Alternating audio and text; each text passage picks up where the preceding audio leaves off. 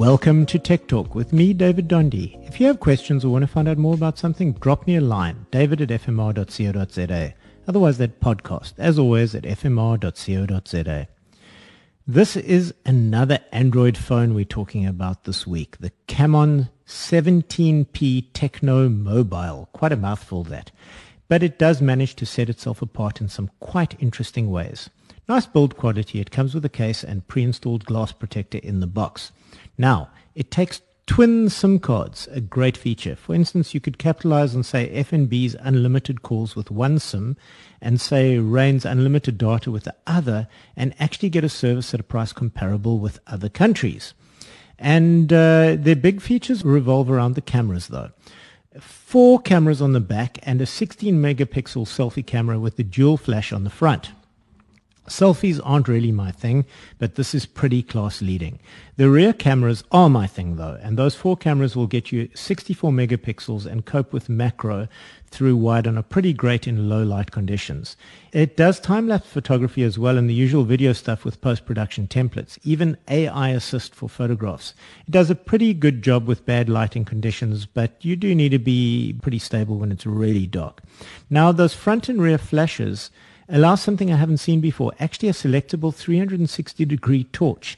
It's great. Another feature I liked was WhatsApp mode, which keeps your data to mostly WhatsApp and stops other apps that are in the background using data. There are a couple of other clever modes like an anti-theft alarm if it gets removed from your bag and things like that. Combine this with a 5,000 mega-amp fast-charging battery. It'll certainly get you through a day or 3. Also, a bright and detailed screen. The user experience is pretty good. It has 128 gigs of internal storage and 6 gigs of RAM, and you can add an extra memory card to it, which is quite unusual. In fact, the slot takes the memory card and 2 SIM cards. It's quite something to see. It has relatively native Android OS, ships with Android 11, and with its quad-core processor was snappy enough. No delay detected. The power button has an embedded fingerprint reader, and it also does facial recognition. No notch, as you have on an iPhone, but a tiny little camera cutout.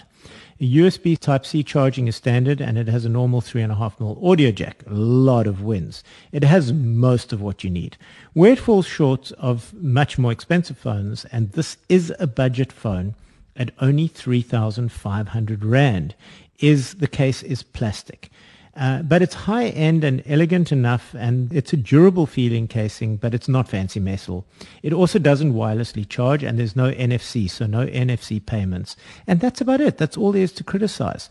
And at 3,500 Rand for the Camon, and that is spelled Camon, 17P, made by Tecno Mobile, that's quite a feat.